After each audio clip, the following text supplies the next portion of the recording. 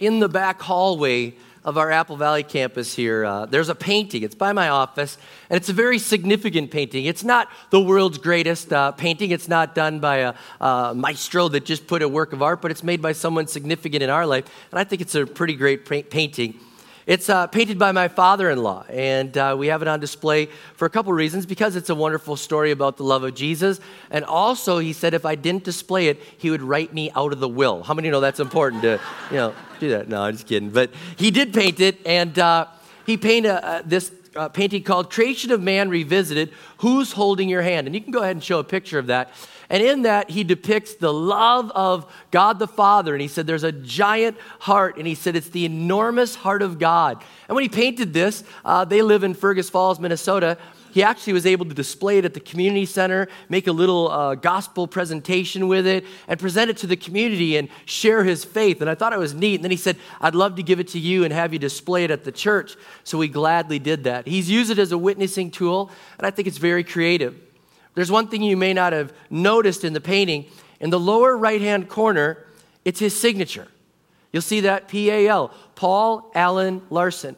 And every work of art that he does, and trust me, his house is filled with works of art, every one of them has his signature on that. And every artist, when they're done with a painting, when they're done with it, when they finally say the last stroke has been put on there, the last thing of paint, it's good. I want it to be examined. I want to reveal it to the public. Let them examine it. They put their signature there.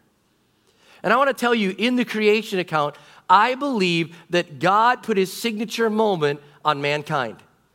I believe at that moment, the Bible tells us that when he created mankind, that he stopped all of creation. And he said, it's very good. It's time to rest. It's good. And we are his signature item. We are the signature of creation. In Genesis 1:27, we get a glimpse into this moment. It says, so God created mankind in his own image. In the image of God, he created them, male and female, he created them. 3 times it says, created, created, created. God created us, and he created us in his image. It means that we're different than everything else. We are created with a consistency with God. It means that there's an unabridged gap between us and all of the animal kingdom. Although there are biological similarities between us and the animals, he said after all that creation, man was created in his image. It's different. And just to settle this so you know, there will be animals in heaven. Dogs will be there, cats will not. Just want to make sure you know that, okay?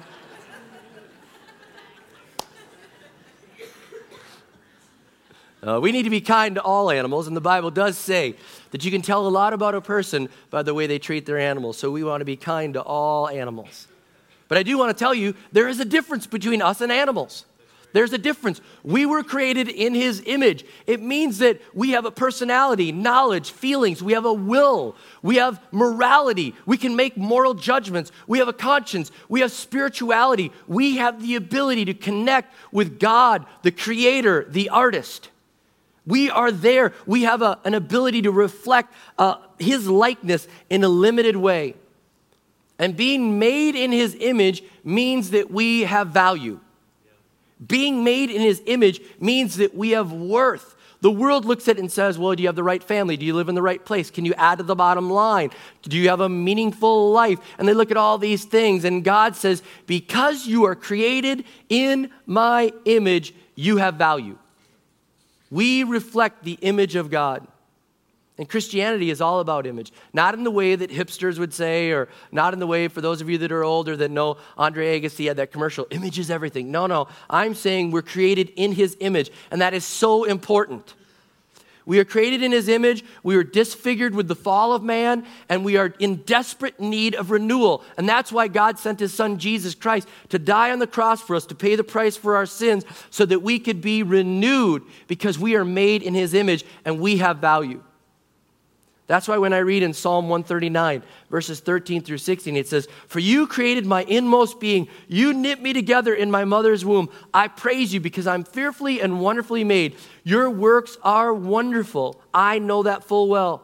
My frame was not hidden from you when I was made in the secret place, when I was woven together in the depths of the earth. Your eyes saw my unformed body. All the days ordained for me were written in your book before one of them came to be. And with that, when I read scriptures like this, and when I see that we're created in his image, I can tell you this right now. All life is precious. All life is precious. And I want to let you know that this weekend marks a time where we remember the sanctity of human life.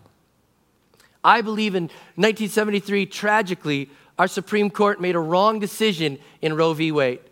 And on January 22nd of that year, they legalized abortion in our country. And since then, 55 million abortions have taken place. And I believe those children were created in the image of Jesus Christ. They were created in the image of God. They have value. And it's so sad that this tragedy has happened. I want to make it very clear as a congregation what we believe. We are very clearly pro-life. We are for the unborn. And I understand that 1/3, you can clap on that if you want.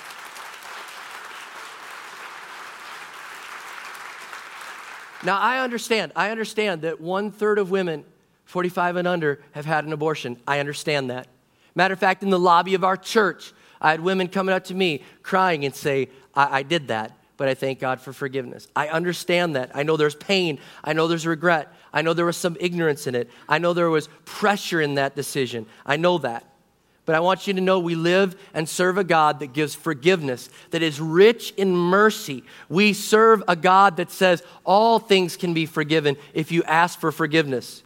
We're going to preach about this, though, and made in his image because he's the artist. He's the creator. He's made us in his image. And we want to preach about this to prevent future pain. We want to preach about that. It was driven home, of course, by these ladies that have come up to me in the lobby even this weekend. But also, when our boys turned 13 years old, we did this as parents. We had a moment where we just set aside a day by their 13th birthday, and we let our boys pick men in the church that they respected, pastors and leaders and neighbors and people that they looked up to. We had a birthday party for them just with those leaders. And in that moment, those leaders would speak into our boys' life, and they would say one admirable quality. They'd say, you're so compassionate, or whatever they saw in our child, and they'd speak life into them. And they'd say, don't ever lose that. Then they'd give a warning from their life. Some would say, don't ever be dishonest at work. I lost my job. I almost went to jail. Be a man of integrity. Others said, respect this. Don't get caught up in alcohol. Don't do this. And another one of them, one of our pastors, said to our boys, he said, live sexually pure. He said, I didn't as a teenager. He said, I didn't know Jesus then, but I didn't live sexually pure. And a girl that I was dating got pregnant. And he goes, and I'm ashamed to say this, but I pressured her to have an abortion. I paid for that abortion. And he said, and every day I think about it now, I should have a child about your age. And he said, it grieves me, and I'm begging you to live sexually pure. I had never personally been there in the moment where someone had confessed this, and it hit me, and I saw the pain, and I saw the anguish that was there with the tears. It wasn't something that he just flippantly said. It was there, and it made me realize that there's pain, that there's hurt here, but we're going to have to preach about this to prevent that future pain. And I love what he said. He said, you know what? He said, the pain dissolves over time. He said, but please don't follow in my footsteps. And the women that I've hugged in this weekend after church, they said, the pain does dissolve over time, but please tell people not to follow in our footsteps. We're made in his image.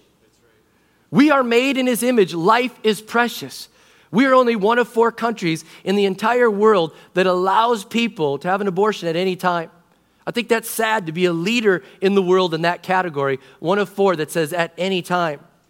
We were made in his image, and we want to look at the Bible and say, when does life start? We want to look at science and say, when does life start? We want to look at logic and say, when does life start? Jeremiah 1:5 says this, God was speaking, and he says, before I formed you in the womb, I knew you.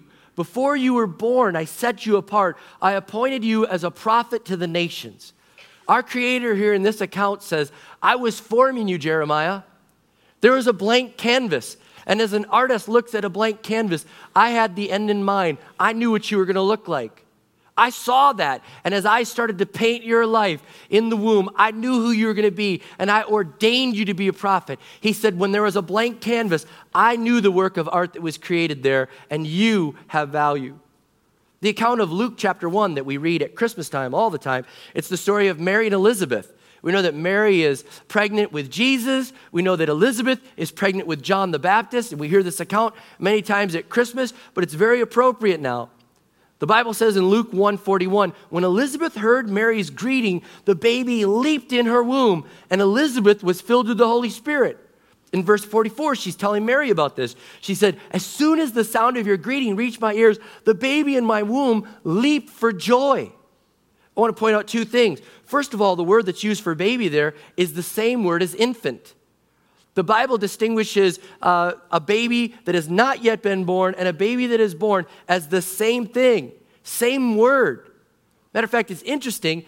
Elizabeth was basically saying, I have someone else in me, a living human being, because she said, when you came here, the baby leaped. She didn't say, when you came near me, I leaped. She said, when you came near me, the baby leaped. There was a distinct human being that was there. There's a careful reading of the Word of God, says baby, living, child, known, created in the image of God, life, eternal soul with value, precious art. Precious art.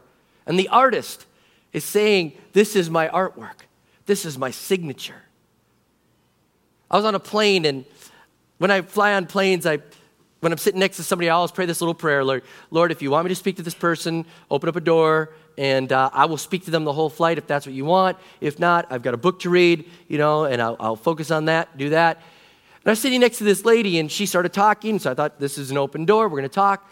And as she was talking, I found out that she works at a museum. She's passionate about art and just loves art. And so, I'm just trying to connect, right, and have a shared moment. So I said, I've been to the Louvre and I've been to the Hermitage, kind of connecting right there, like, I know about art too. And she goes, oh, isn't the Hermitage horrifying? And I was like, I thought it was pretty cool. Like, I liked it. There was a lot of cool artwork. She goes, no. Isn't it horrifying that they have the art in Russia not in air-conditioned rooms? Isn't it horrifying that it's not perfectly in the right humidity, that they just leave the windows open? Isn't it horrifying that they allow fluorescent light on the artwork? They're destroying the art. We need to rescue the art, protect the art. I was like, wow, okay. You should protect the art, But it got me to thinking. As believers in Jesus Christ, shouldn't we say, it's horrifying? 55 million babies. Let's protect the art.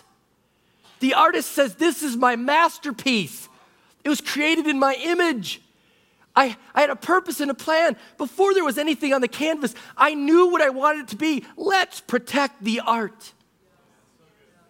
If she can be that passionate about protecting the art in the Hermitage, I believe we can up our passion to say, God, let's protect your art. Now, this is not a political issue, really. And I know someone's like, well, that feels kind of a little political. It's really not. It's the church's issue that our government is trying to steal away. It's the church's issue. It really is. It's a spiritual life or death issue, and that's why it belongs to us. And so we're not really meddling. They're meddling with us. And I've got to tell you this, that the art belongs to the Creator, and we have to protect this. It's priceless. And I believe that it's under attack. And I'm going to say this. I believe that healthcare in the United States is broken. It needs to be fixed. It's great. Now, I'm going to tell you, I've been to communist countries and socialist countries, and our healthcare is amazing. And I'm just going to tell you, I've been there. I've been in Russia where I walked in with somebody on our team that had a broken ankle, and everybody's supposed to get free care. And when they saw me, they said, do you have cash? I said, I got cash. They said, come to the front of the line. Oh, really? Everybody's being treated the same? I got to the front of the line. I got special treatment. I got brought to the clean room. I got put with the doctor that takes care of the Olympics. And he said, hey, if you pay me $20 a week, I'll take care of you guys all week, your whole team. I'll be your personal doctor. So I've seen that. And I know I've been to Cuba where Michael Moore said that hospital was great. I've been there. Do you know in that hospital, you may not know this, people on the floors of that hospital where he says healthcare is so great, they shout their floor. They say, 8, 8, 8, ocho, ocho, ocho. You know what they're screaming? Because the elevator button is broken. They can't even pay to fix the elevator button in that hospital that he said was so good. And so as you're going up, they're hoping that you'll hear them on your way down and push 8 and stop and let them on the elevator. okay? But I know ours is broken. But I don't think it's right in our health care to mandate that all people have to pay for abortions. I understand that our government has said, this is the law. I get that, and we're being civil in saying we disagree with it. But I think it's wrong for our government to say that we all have to pay for abortions. And there's one group that you need to pray for. There's one group. Yep. There's one group that you need to pray for, the Green family. They own the Hobby Lobby and many different companies. And they've just stood and they said, come on, there's got to be a better way for doing healthcare. We're Christians. We believe life starts at conception. We just can't go along with this. You've got to give us an exemption. We'll pay for healthcare for our employees, but you've got to give us an exemption in this. And the government has said, no, we're not going to give you an exemption. So Hobby Lobby has said, we're not paying. And every day they're being fined $1.3 million. Every day when 2013 hit, they're being fined $1.3 million. Now, I want to put this in context. The Green family is by far the largest giver to the things of Jesus Christ. They have given over $500 million to the cause of Jesus Christ. They live on 2% of their income and give 98% away. Largest givers in the United States.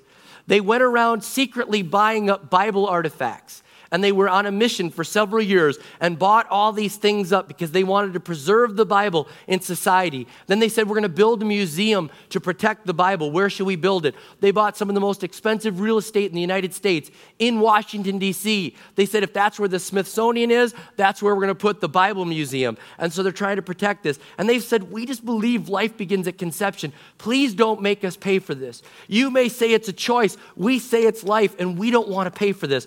And I believe this is going to go all the way to the Supreme Court, and I believe they need our prayers. This is a civil thing that they're saying. We're not going to do this. We want you to hear our case. We need you to hear our case. We believe life begins at conception, and we don't want to go along with this. So I ask for your prayers for them, and I agree with what Rick Warren said when he was summarizing about the Greens.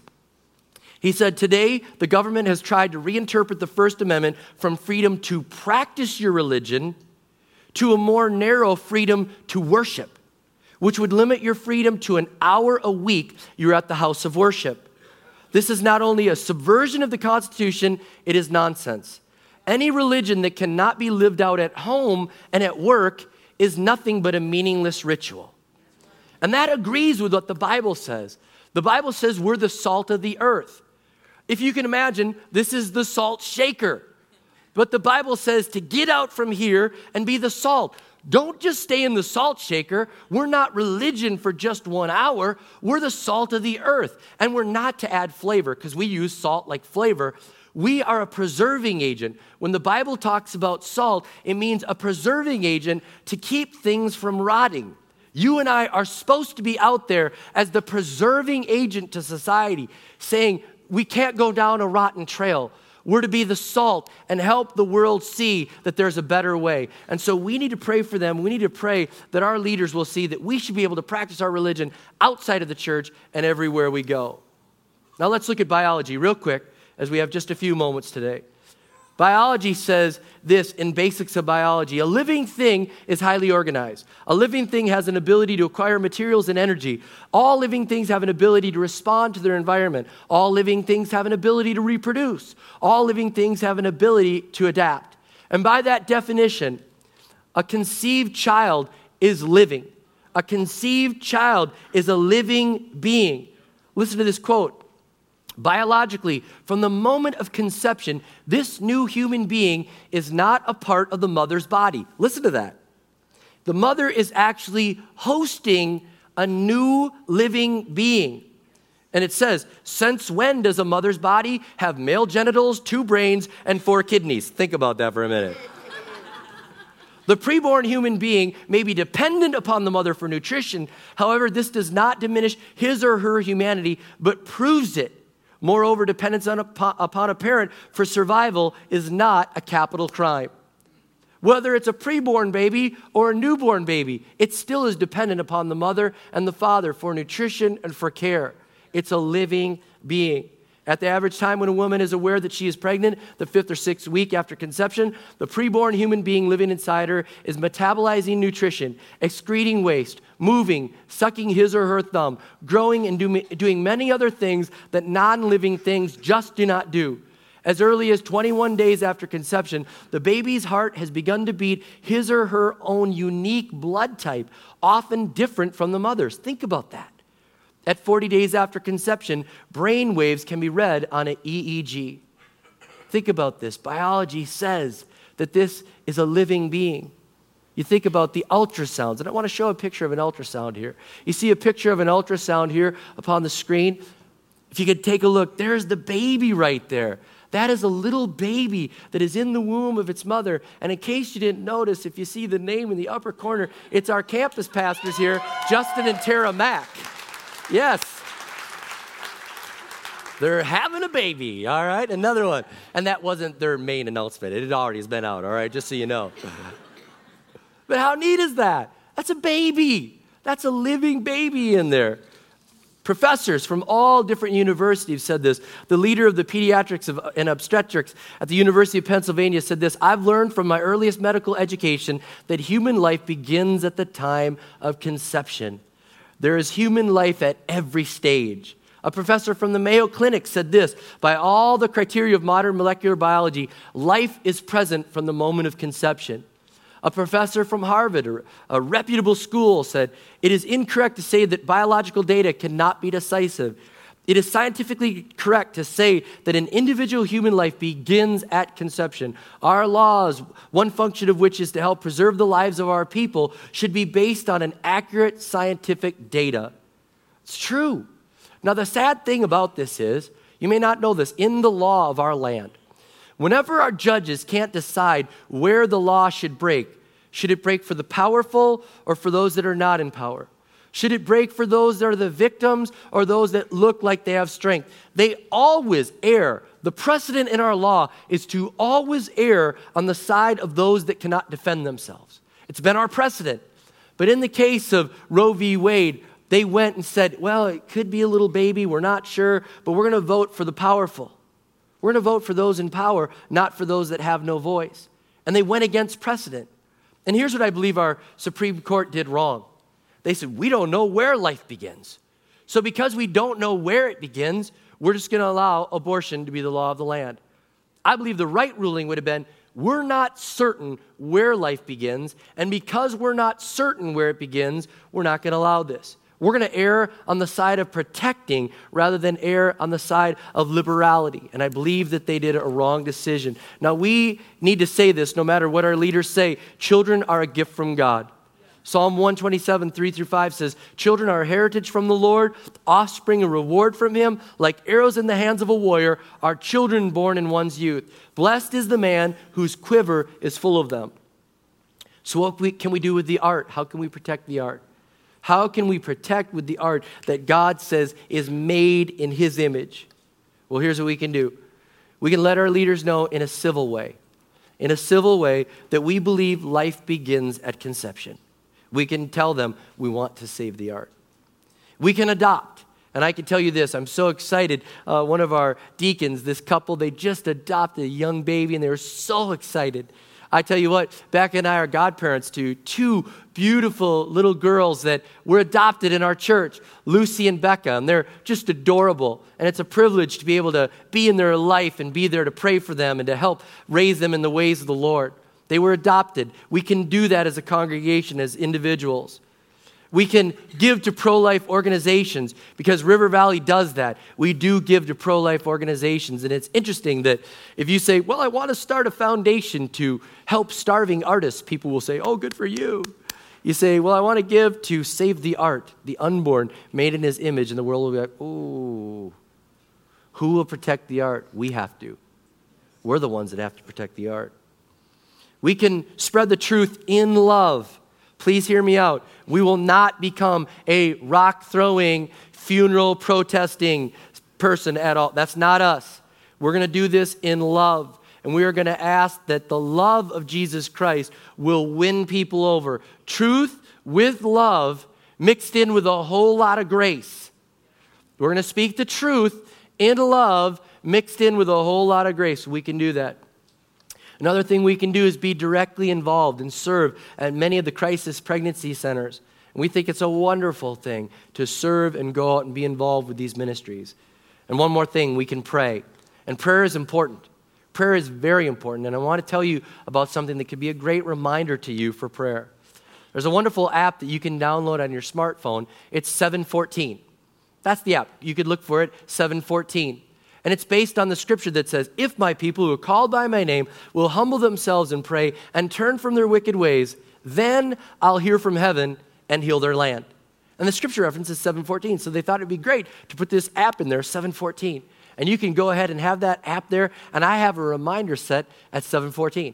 And so my phone will just beep, 714. And it just says, remember to pray. And so I stop and pray for the art. I stop and pray for those yet to be born. I stop and pray for our country and our leaders, and I take that moment, and it's a great reminder, and we can pray, God help us to save the art. So I encourage you to do that. And another neat thing about that app is in that moment when you pray, you say, I've prayed now, and there's an interactive map that shows all across the United States when somebody's prayed. All of a sudden it pops up. Somebody just prayed in California. Somebody just prayed in Delaware. Somebody just prayed in Minnesota. Somebody just prayed. It's the coolest thing, and it reminds us that prayer is making a difference. There are thousands and thousands and thousands of prayers going up, and I believe God hears the prayer. I close with this. C.S. Lewis said, you have never met a mere mortal, and you never will. In God's eyes, there are no little people. Think about this. Everyone matters to him because his image is in each person, small or great, rich or poor, young or old, educated or illiterate, healthy or sick, strong or weak, and his thoughtful care extends from the moment of conception till the moment they breathe their last breath. We are made in the image of God. Everyone is important to him. Everyone is valuable. And I want you to do this right now. Will you look around the room at the people around you for just a moment? I give you permission. Look around at the people to your right, to your left, in front of you, behind you. Look at them. Everyone is different. Everyone is unique. That means you have a unique value. You are an individual masterpiece. And I've learned this about wealthy and affluent people. I couldn't understand why they like to collect art and different things. Now I get it. They like to collect things that are one of a kind, because then they have it and no one else does. It's special. It's unique. It's one of a kind. Can I tell you this? Your Heavenly Father says you are unique. You are art. You are valuable. Every one of you. Somebody may have told you you didn't matter. Somebody may have told you that you don't amount to much. That is a lie. You are unique. You are priceless. You are a work of art, and God sent his son to die for you, and he says you're valuable. He says you are made in my image. You are made for relationship. You are of great worth. You are of great worth. And if you could believe this, he's like the greatest collector of art. He's the greatest collector of art.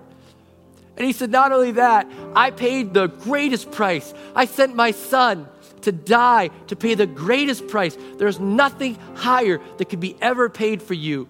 You're that valuable to God. And I pray that you'll recognize the great masterpiece that you are and the great masterpiece that every individual is. We must protect the art. So God, I pray right now that you would help us to realize that it would sink in deep. Let it sink in deep. We are a masterpiece. We're created in your image. We know that we have shortcomings. We know that we have sin. We know how bad we are. We can't believe that you would even love us. But we know that we're made in your image, that we're art, we're created. And you love us so much that you sent your son to die for us and pay the price so we could be forgiven. God, help that to sink in deep. And God, help us to protect the art. I don't want us to be obnoxious, God, but I pray that we'd be passionate to protect the art. And on every opportunity, do good. On every opportunity, be the salt that we've been called to be. Get out of the shaker and get out of the world and preserve a world that so desperately needs to know that they were created in your image. And God, lastly, I pray for those that have been a part of this. There's no condemnation in those that are in Christ Jesus. There's a guilt and a remorse for the things that they've done. But Lord Jesus, when you forgave them, when they asked for that forgiveness, it was taken care of. It was covered. And now I pray that that pain would turn into purpose. And they take that pain and use it for a cause to say, I will protect the art from this day forward. I thank you for that forgiveness. I thank you for that forgiveness. And turn the pain into purpose. Thank you for that. Now help us, Lord, as we leave here to realize that we are created in your image. We have great value because we are in your image. Help us to live that way. In Jesus' name we pray. Amen and amen.